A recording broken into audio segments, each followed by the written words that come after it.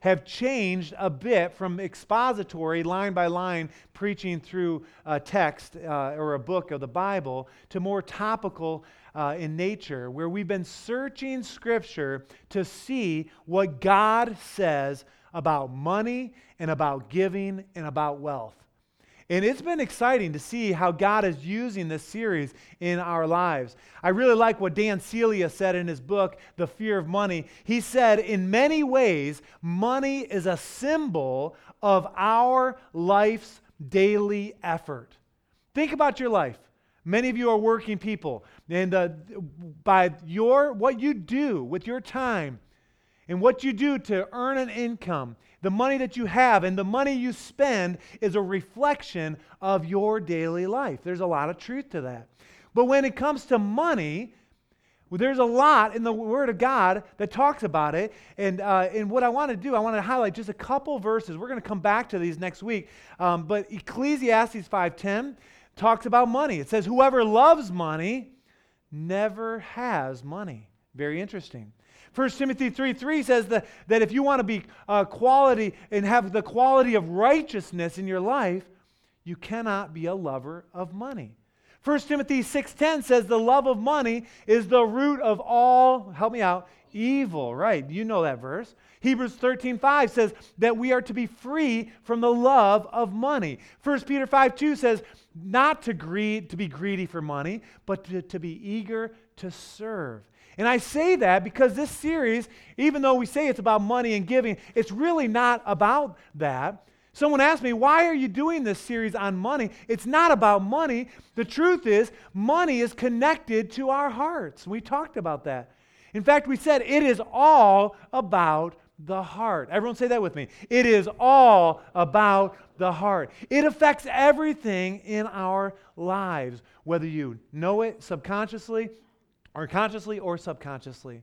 We also said, when I answer the question, why this series, it's an opportunity for us to teach about some biblical stewardship. Understanding what God wants to do with our lives and understanding that God owns it all. Everyone say, it is all God's.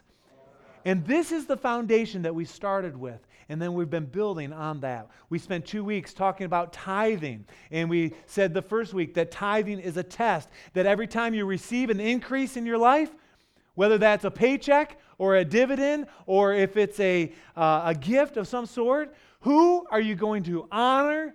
Who are you going to worship with your increase?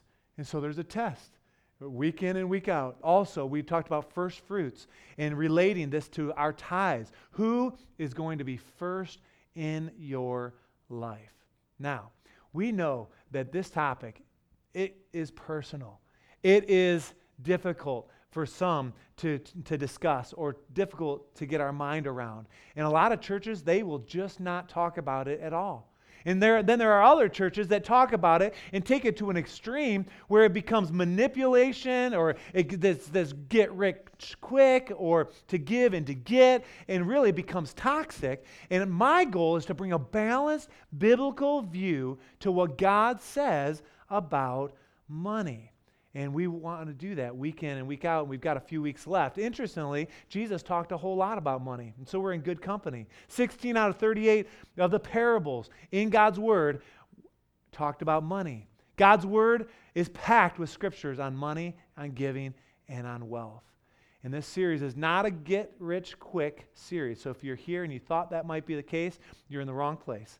This series is intended to challenge all of us, every single one of us, young and old, to change our mindset and have it line up with God's Word. What does God's Word say about money? And is my mind set in agreement with that?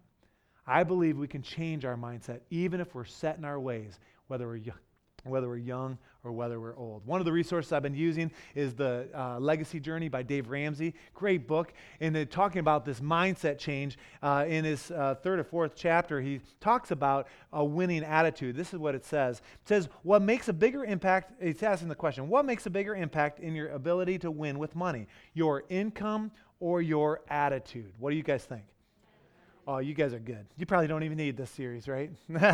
You guys are doing great. Many people over the years have told me all about their debt and their inability to save. They have often said things, Dave, if I only made a little more money, then I could, and then they fill in the blank.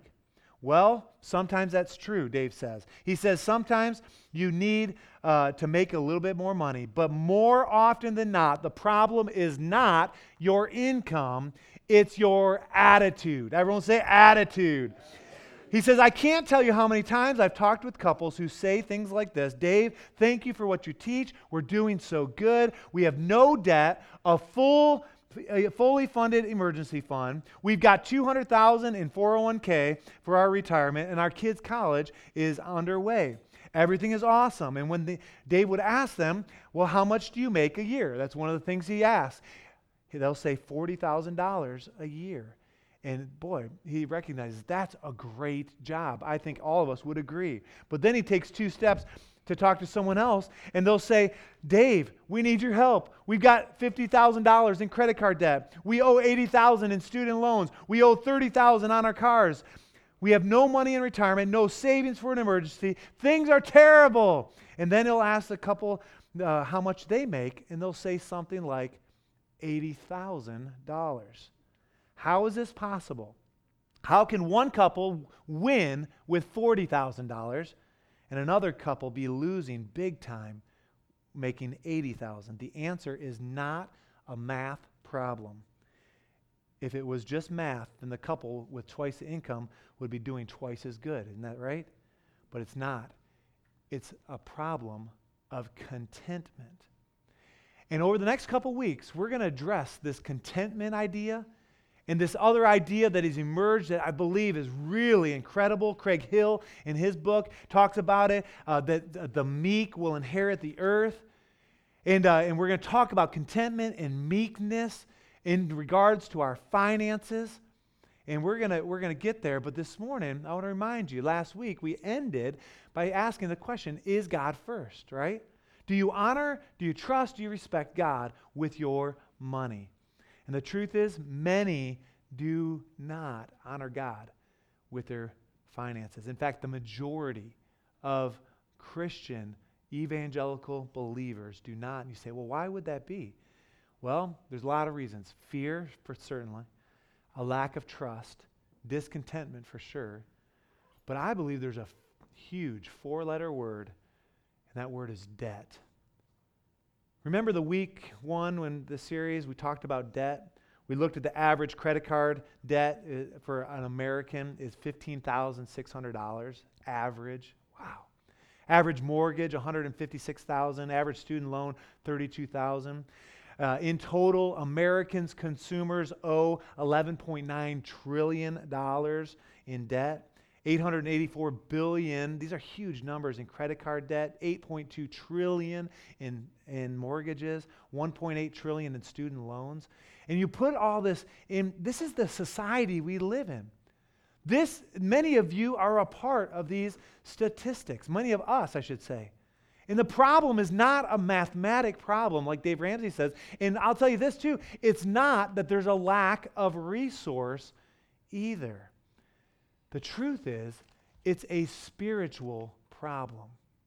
There is a spiritual component to the way that we handle our money, the way that we view our money. There's a spiritual component to that. Now, if I had a dollar bill, which I don't have any cash on me, but if I had a dollar bill, there's nothing spiritual or non-spiritual about the dollar. It's amoral. There's nothing evil or spiritual about it. But the way we handle it, the way we view that or even think about it, there is a spiritual component. I believe there's a real spiritual battle in our society and within our church, if I can be so bold to say it, where the enemy is convincing people strategically to enslave themselves to him. Satan's plan is for people to love money. To love money. But before you dismiss this idea saying, oh, well, that's probably true for some, the love of money is subtle, it's very tricky, it's sneaky, And it's seen many times when people find themselves in big debt. And debt has become so completely normal in families and churches and states and the nation. Did you know that our national debt, the U.S. debt, is $18 trillion? You say, how is this possible, right? How does that happen? What is the root behind this indebtedness? How can we overcome this spiritual enslavement? And I believe part of the answer is that we must break the spirit of mammon. And some of you are saying, what is mammon? How many have heard this word before, mammon? If you read through the Bible, King James Version uses the word mammon. Well, the word mammon is only used 4 times in Scripture. And as I was studying this and getting my mind around this idea, I was studying one particular pastor. His name is Robert Morris, and really enjoying his material, reading through the blessed life that he has, and he's got a chapter on breaking the spirit of mammon. And I was sharing this with a friend of mine that is a pastor in Grand Haven, and he says, you ought to see if you can get the rights to show Robert Morris sharing on this topic, because I'm not sure there's anyone that gets their mind around it like he does. And so we contacted them. I knew I was going to be away this week, and we have arranged, and they've given us permission in high def, by the way, and which is great instead of just streaming it. And they've sent that to us. And what we're going to do over the next few moments is we're going to go into a service that Robert Morris is preaching on this topic. And I want you not to just disconnect. I want you to really pay attention, because at the end, we've mentioned in this series, we really want to ask the question, Lord, what are you saying to me at this moment? Holy Spirit, how can I respond?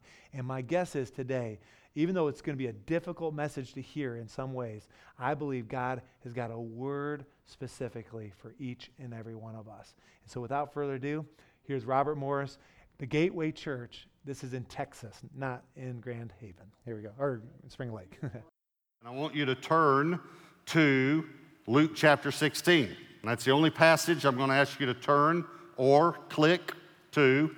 But just however you do it, just go to Luke chapter 16. And we're going to talk this weekend about breaking the spirit of mammon. Breaking the spirit of mammon. M-A-M-M-O-N. It's a word that's in the Bible only 4 times. Jesus, as we know, only used it 3 times. One of the times it's in the Bible, it's a repeat. It's in Matthew and Luke, but it's the same sermon. So we're going to look at it in Luke so that we'll see all the times that we know of that Jesus used this word, all right? Luke chapter 16, look at verse 9. Luke 16, verse 9. This is Jesus speaking. And I say to you, make friends for yourselves by unrighteous mammon. That's the first time we see the word. That when you fail, they, I just want you to remember the word they, not it, they, so it's talking about the friends, may receive you into an everlasting home. He who is faithful in what is least is faithful also in much. And he who is unjust in what is least is unjust also in much. Therefore, if you've not been faithful in the unrighteous mammon, it's the second time we've seen it, who will commit to your trust the true riches? And if you've not been faithful in what is another man's, who will give you what is your own? And then verse 13 is a repeat of the verse in Matthew 6. No servant, no servant, not one, no person, this is very important to understand this. Matthew said this way, no one can serve 2 masters, for either he will hate the one and love the other, or else he will be loyal to the one and despise the other. You cannot serve God and mammon. And that's the 3rd time we see it. And again, that's a repeat from a verse in Matthew 6. It's from the same sermon. You cannot serve God and mammon. Okay, this is the only phrase like this in the Bible, that where Jesus contrasts serving God with something as clearly as he does. You cannot serve. You cannot do it. No one can do this. You cannot serve God and mammon. Okay, since he said that, we need to know what mammon is. So I have 3 points for you today. Here's point number 1. They're actually all 3 questions. What is mammon? What is mammon? Most people would immediately say money, but the answer is so much deeper than that. Mammon is an Aramaic word which means riches, but it comes from the Syrian god of riches. I don't believe Jesus was simply referring to riches. I think he was referring to a false god that they knew. The Syrians had a god called Mammon, and it was the god of riches. Now, let me tell you where it came from. It actually came from Babylon. A lot of people don't know where Babylon came from. If you just look at the very first part of it, Babel.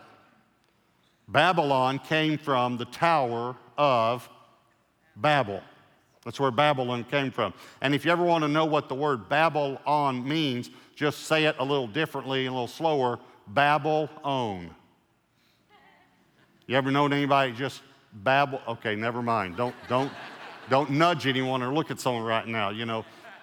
But Babel actually means confusion. You know, someone just talking, you can't follow them. You don't know what they're talking about. Babel, the word Babel means confusion. When you add the suffix on it, it means sown or planted. So the word Babylon means sown in confusion. It started in confusion. The Tower of Babel was a system that they believed that they didn't need God. They could get to heaven on their own energy, their own work could get them high enough to get to heaven. That is what the spirit of mammon is, that we don't need God if we have riches and money. It is a spirit that contrasts itself with the Spirit of God. It is an arrogant, prideful spirit that tries to replace God. When you think about this, Jesus said you can't serve God and mammon. In other words, mammon is looking for servants. Mammon wants to rule in your life. Mammon wants you to look to it instead of God. And here's the problem. Many of us actually grew up looking to mammon and we didn't even know it. And Jesus makes this statement. You can't serve both. And he says, you will be loyal to one and despise the other. Now I want you to think about this. There's a message today we call the prosperity message. It's basically giving you'll get, and you know, God wants to bless everyone with lots of money and a Mercedes and a Rolex. And the problem with that message is that it actually works selfishness and greed into your life instead of out of your life. And the problem with that is it's a mammon message. And here's the problem. You become loyal to that. Now, here's what happens. When people buy into the prosperity message, what happens then is that when something breaks or something goes wrong in their life financially, they despise God. They get mad at God. And here's the reason they get mad at God or despise God, because they're loyal to mammon. Jesus said if you're loyal to mammon, you'll despise God. Mammon wants to take God's place. Mammon actually promises us everything that only God can give us. You think about it. Mammon promises us identity, security, significance, happiness, joy. All these things only God can give. Listen, only God can give peace, love, and joy. Only God. Mammon can't. Mammon can never deliver on its promise. Mammon wants to rule. You can't serve God and mammon. I'll tell you something that might shock you about mammon. Mammon is the spirit of Antichrist. And I'll prove it to you by a very simple verse that all of you know, but it's shocking how many people never put this together. The spirit of Antichrist does not rule through the threat of nuclear war. The spirit of Antichrist rules through the threat of not being able to buy and sell. That's mammon. If you don't bow to me, if you don't take the mark of the beast, you won't be able to provide for your family. See, it's a contrast. All through our lives, Mammon is trying to get you to bow to Mammon, serve Mammon, worship Mammon, and Jesus is saying, no, God is the only one that can provide everything you need. God is the only one that can provide identity and security and peace and happiness and joy and love. Only God can. But Mammon says he can. Mammon will say, you know, if you had more money, people will listen to you. Significance. If you had more money, if you had the right credit cards, if you had the right clothes, if you had the right car, if you had the right house, if you had more money, you'd be happier. If you had more money, you'd have a better marriage. If you had more money, here's the big lie. If you had more money, you could help more people. Listen to me very carefully. Money doesn't help people. God helps people. But notice the contrast. See the contrast? Money, okay? Look, here, Jesus never told anyone that he needed more money. Never did a leper, never did a lame man, never did a blind man say, have mercy on me, son of David, and Jesus turn around and say, oh, you just need more money. Not once.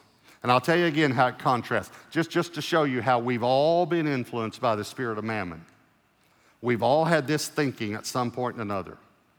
I either need God to come through or I need someone to give me some money.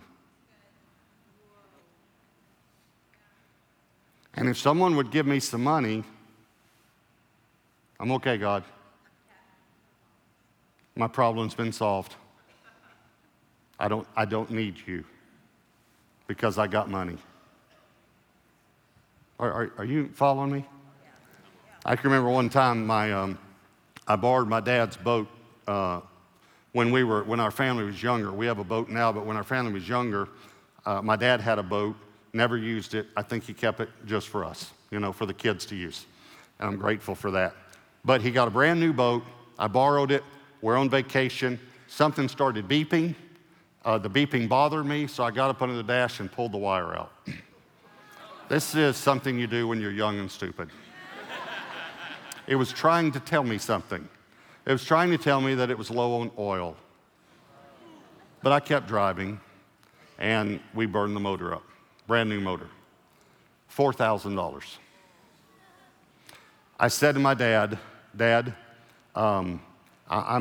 this is my responsibility, and I'm going to take care of this. I will figure out a way to take care of this. And I said, this is my problem. I'll take care of it. And you know what my dad said to me? Son, you've never had a problem.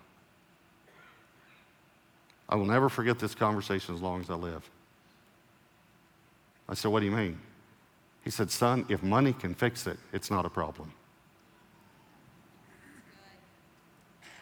And if money can't fix it, God can.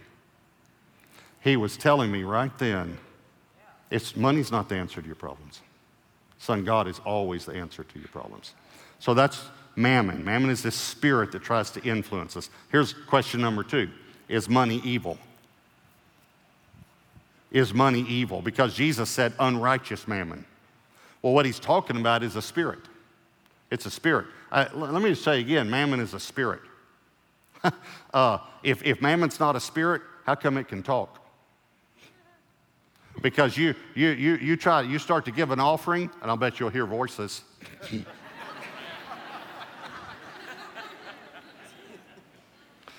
Mammon is a spirit that rests on money. I don't know if you ever thought about it. Can I tell you this? All money has a spirit on it. It either has the spirit of God on it, or it has the spirit of Mammon on it. All the money in your account right now either has God's spirit on it or the spirit of Mammon. And the way you get God's spirit on it, according to Scripture, is you give the first 10% to the house of God, and God redeems the rest out from under the spirit of this world, which is the spirit of Mammon. Why would you want the spirit of Mammon on your money? So money's not evil. Money's neutral. You can do good with money, you can do bad with money. People say, well, but the Bible says that money is the root of all evil. It's not what it says. Here's what it says, 1 Timothy 6:10, for the love of money. The love of money is the root of all evil, which while some coveted after, in other words, they got under the spirit of mammon, they've erred from the faith and pierced themselves through with many sorrows. Here's what I think he's saying. Loving and serving mammon is the root of all evil. Jesus said you can't serve God and mammon. Loving and serving mammon is the root of all evil. Now, look at this verse because it's strange the way it reads, and a lot of us don't understand it. Verse 9 says, "And I say to you," this is Jesus talking, "make friends for yourselves by unrighteous mammon, that when you fail, they may receive you into an everlasting home." Okay, I have to admit to you, when I first read that as a new believer, I totally misunderstood it. I'm thinking of unrighteous mammon as just money, not a god or a spirit of greed. So it said, make friends with money. That's what I thought it meant. So I thought it meant, do favors for other people, and then when you're in trouble, they'll do something for you. That's what I thought. That's not at all what he's saying. He's saying, take this unrighteous mammon and redeem it by giving the first to the house of God, and use the money that Satan uses for evil. You use it for good, and you use it to build the kingdom of God, and people will get saved. They will become your friends and brothers and sisters in Christ. And it says, when you fail, this word fail means die. It means when you die, when you expire physically. Listen, and when you die, these people who've come to Christ because you gave to the kingdom, listen, will welcome you into your eternal home. That's what he's saying. In other words, there are going to be people in heaven that welcome me, that say, I'm here because you gave. I know that a missionary came and brought the gospel to us, but I found out, because when heaven see, we're going to know things. I found out there were 47 people that supported that missionary, and you're one of the 47, and if you hadn't supported that missionary, I wouldn't be in the kingdom today. That's what he's talking about. See, God is the only one who can take unrighteous mammon and turn it into souls. True riches. That's what true riches are. When I first got saved, if you remember, Debbie and I were married before I got saved. And when I got saved, I wanted to witness, but I just couldn't quite do it. And was shy, if you can believe that. And so I got over it, but I was shy. And so I remember when I found tracts. Now, I don't know how many of you remember tracts. How many of you remember tracts? Tracts were like little books that shared the gospel story. And I thought, that came out of drugs, so I thought this is cool, because tracts used to be when the policeman said, okay, roll your sleeve up. And I thought, wow, I don't know who came up with the name of tracts. Must have been an ex-addict, but that's great. That's great. Going to share the gospel through tracts, So anyway, so I would get these tracts and I'd leave them on tables when we would eat. I'd leave the tip inside. But nobody ever said anything. And so I remember thinking to myself, I'm just not leaving a big enough tip. And so I talked to Debbie about it. We prayed about it. We saved up. We did not have enough to do this. We left a $50 bill in a tract one time. Our meal might have been $10, and a $50 tip with the tract. We go back to that restaurant a few weeks later, and this lady that waited on us came up. She said, I've been waiting to talk to you. I read that little book, and I gave my life to Jesus Christ. And she said, and I called my husband and read it to him over the phone, and he gave his life to Jesus Christ. And I got so excited, but I remember her wording struck me kind of oddly. I said, what do you mean you called your husband? I mean, was he at work or was he at home? And she put her head down and she said, he's in prison. Can I tell you something? I'm going to meet that guy one day. And he's going to say, thank you for the $50 tip. Because I got saved because of that. By the way, a few years later, he got out of prison, and Debbie and I had the honor of seeing him and his wife get baptized. Simply because of that. See, what I'm trying to tell you is that God can actually take our money and turn it into souls. It is amazing. You can give to the church, and God can turn it into souls. It's phenomenal. So money is not evil. And here's the third question, what should I do with my money? What should I do with money? What should I do with money? Well, let me just give you an answer, is be a good steward with what you have. Just be a good steward with what you have. Now, here's what some of you might be thinking. Pastor, I have too little of this unrighteous mammon to be concerned with this message. If I had more, then I would probably be taking notes and listening very intently, but this just isn't really helping me, okay? Listen to me lovingly. If that's your way of thinking, that I have too little to be concerned with this that Jesus taught. Listen, if that's your way of thinking, you never will have any more.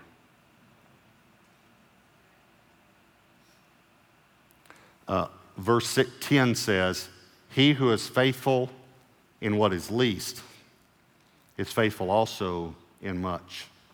And he who is unjust in what is least is unjust also in much. Please hear me. If you have a little and you don't tithe, you'll never have much.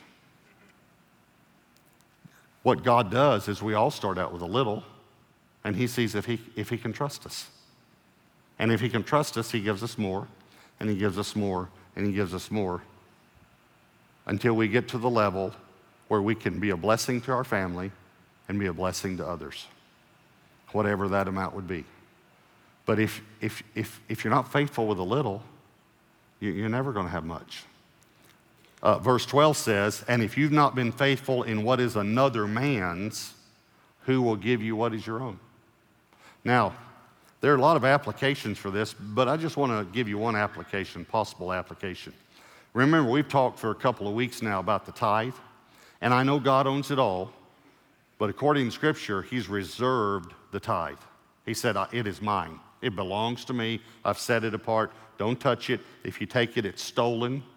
It's consecrated. It's holy. It's set apart to the Lord. Okay.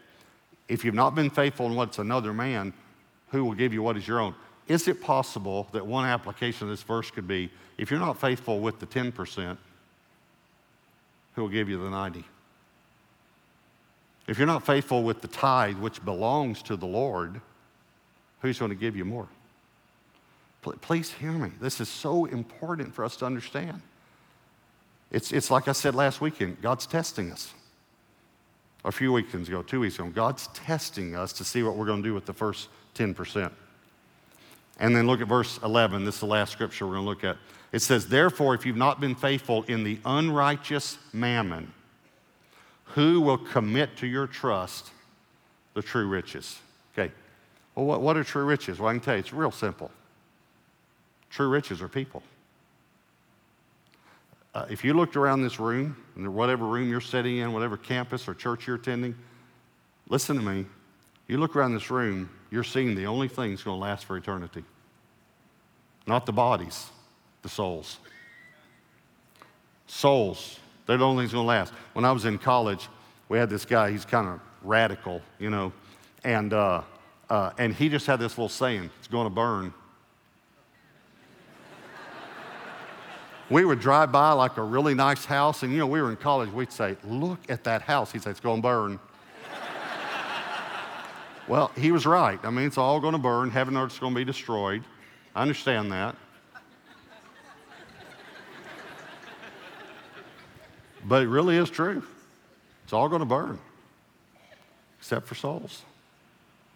Souls last forever. Yeah. Let me say it another way. Heaven is being populated, and hell is being plundered by our offerings. That's why it's so important for me to give, and why I see it as a spiritual act, because when I give, people are getting saved. God is taking what was unrighteous, mammon. I've redeemed it by giving the first to him, and then as I give offerings, he's turning it into true riches. True riches are people. When Ethan, my son-in-law, and Elaine, my daughter, started dating, Ethan came to me and talked to me first, and I set up guidelines, you know, for him. And because I wanted to see if he'd honor me. Here's the reason. If he wouldn't honor me, he wouldn't honor her. That's for some of the young men here. And so I brought him in, we talked. I also showed him my gun collection, by the way. But I gave him some rules to follow and some things, and then after a few months, and he did it. He did everything right. He did everything right. Did everything I told him to do. So after a few months, I gave him the okay to start dating.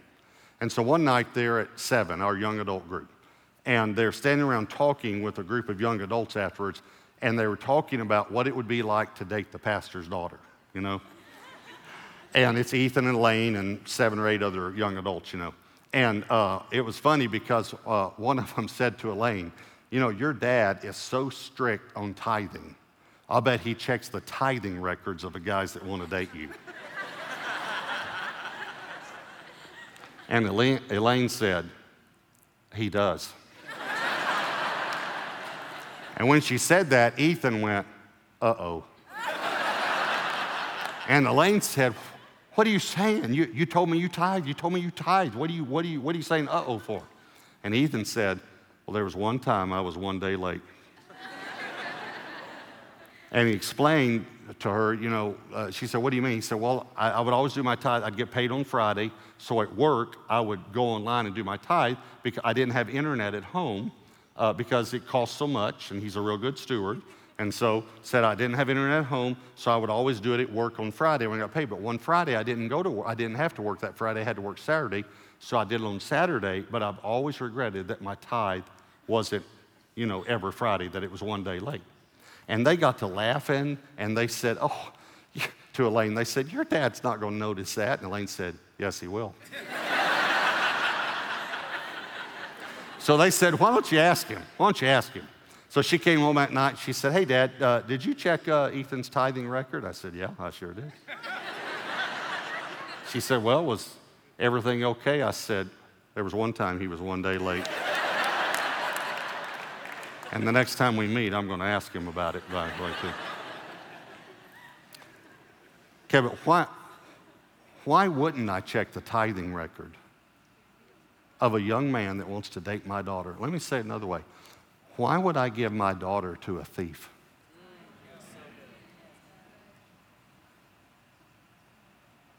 If he can't even handle money, he definitely can't handle Elaine because Elaine is a handful. He's not going to be able to handle her if he can't handle dollars and cents. But let me say it another way. She's my only daughter. She's priceless. Why would I give true riches to someone that can't handle unrighteous mammon? Can't even handle money. Well, let me say it another way. Why would the Heavenly Father, who has all power to bless you, why would he bless you when you don't steward what you already have? I want you to bow your heads and close your eyes. And I want to just release the churches that are watching us by simulcast right now and turn it back to whichever pastor is going to take the service right now.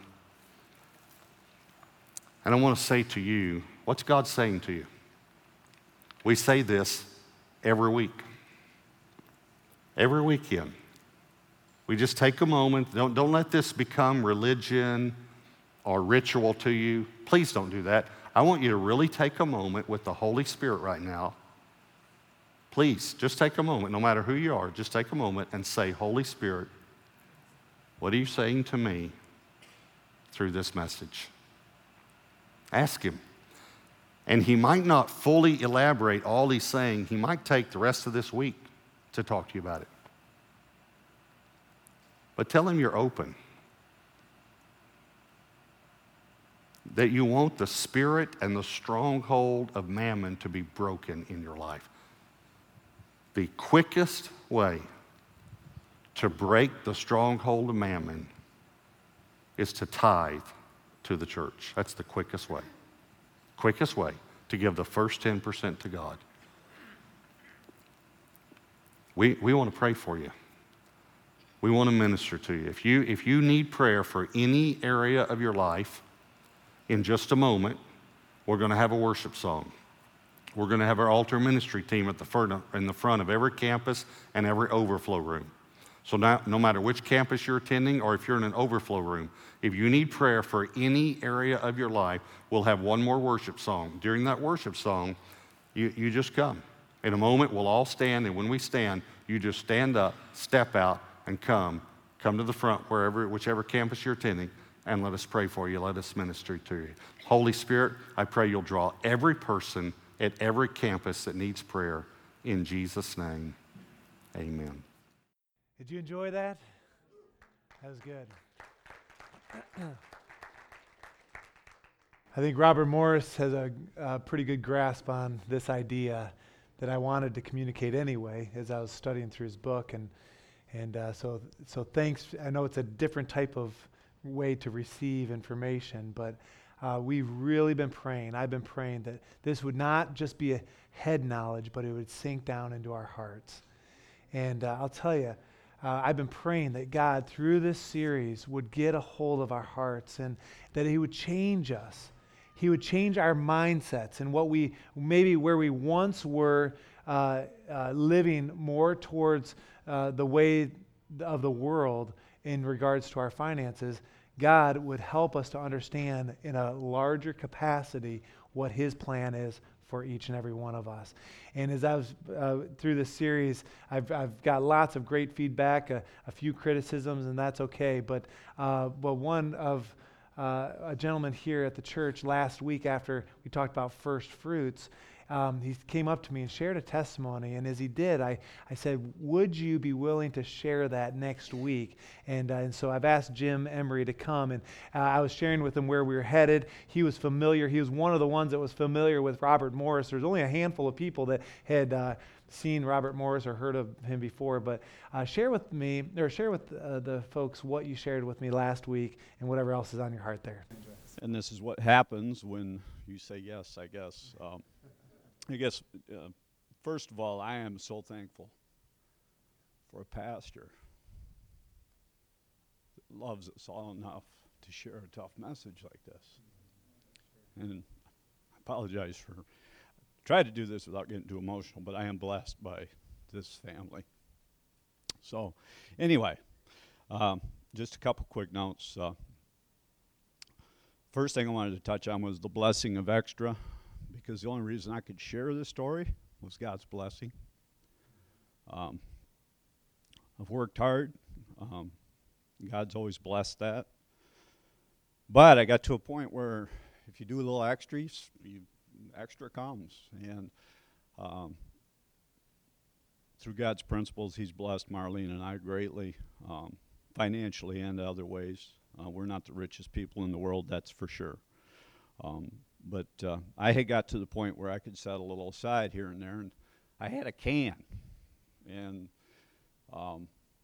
it continued to grow. And I'd use it for blessing people. I would use it for if I heard somebody needed something. If Jim decided he wanted a new fishing rod, and it was set aside. It was set aside. It was extra. It wasn't really. And there again, I believe it grew because of God's blessing. But God takes us through seasons in life, and one season we saw that, the economy was a little slower. The extra jobs weren't there quite as much. Part of it was because I got to the point where I'm like, I'm a little tired. I don't need to work as much. The can that was always full started to shrink. And at first it was like just a little feeling of, there'll be more. It'll be, it's always done well. It'll continue to grow. It'll come back. It finally, it shrank and it shrank and it shrank, and it was down to the point where it was skinny. And it was at that point that when I would open that can, I'd get, I wanted a $20 bill to go have lunch with my wife or whatever, and I started to feel something tugging at my heart in a bad way. I was like, it was fear, it was a little anxiety, a little fear lack for a better, probably was it. And God really, I believe, started to speak to me. I didn't hear it at the time, but I hear it clearly now, especially after we had a chance to really think about sharing this. And it came to the point is, who was I trusting? And I had actually got to the point where I was trusting that can. It was from God. It was God's provision. It was blessed by Him. That's the reason it was there. But my trust was gotten to be where it was in that can. It wasn't in the blesser. It wasn't in who gave it to it.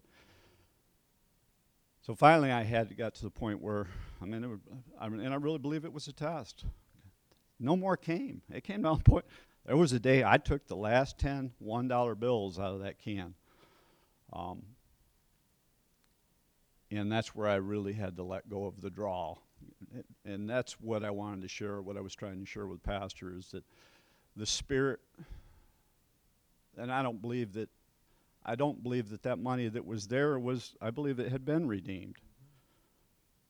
But the enemy was trying to use that draw, that spiritual draw, to put my trust back. And when I emptied that can and stuck it back in its hiding place, and I haven't touched it since, and to be honest with you, the money's come back.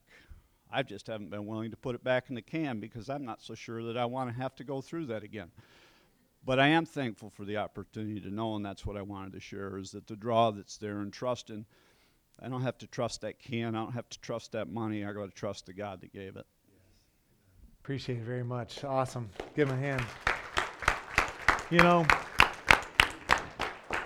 I believe that God is the owner of it all.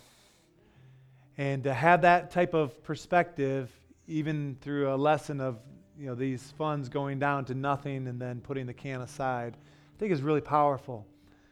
It shows where your heart is. And every single week, we're kind of coming back to this point. It's all about the heart. And this morning, my question to you, as you've experienced a probably average introduction, saw a pretty good message, I think. That was really great from Robert Morris, and just a fantastic testimony. But what is God saying to you? Not what is God saying to your neighbor, but what is God saying to you through this message, through this time together?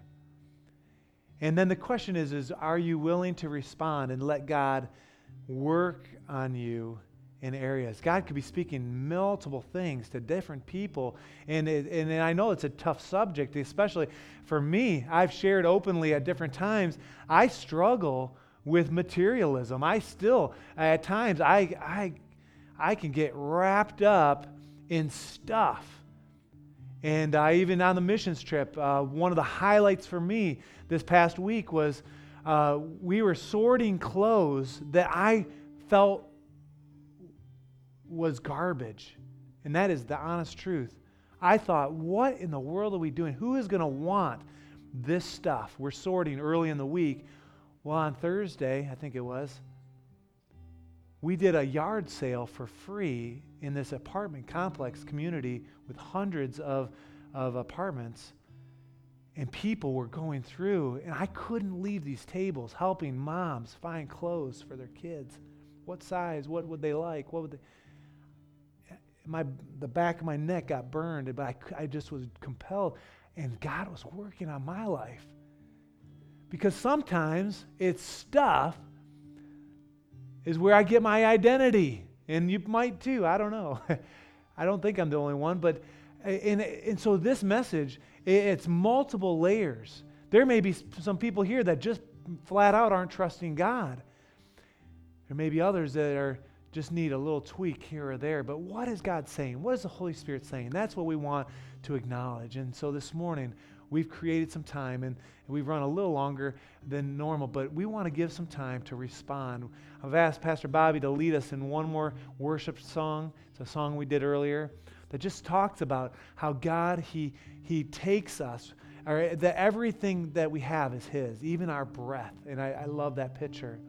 But before we do that, I'm going to ask that everyone would stand right where you are and close your eyes and bow your heads. And I just want to ask a question, and I know this is not salvation message this morning, but if you're here this morning and you don't know Jesus as your personal Savior, and you're ready to receive Christ as your Lord and Savior, I want you just to lift your hand right where you are, and we want to pray with you.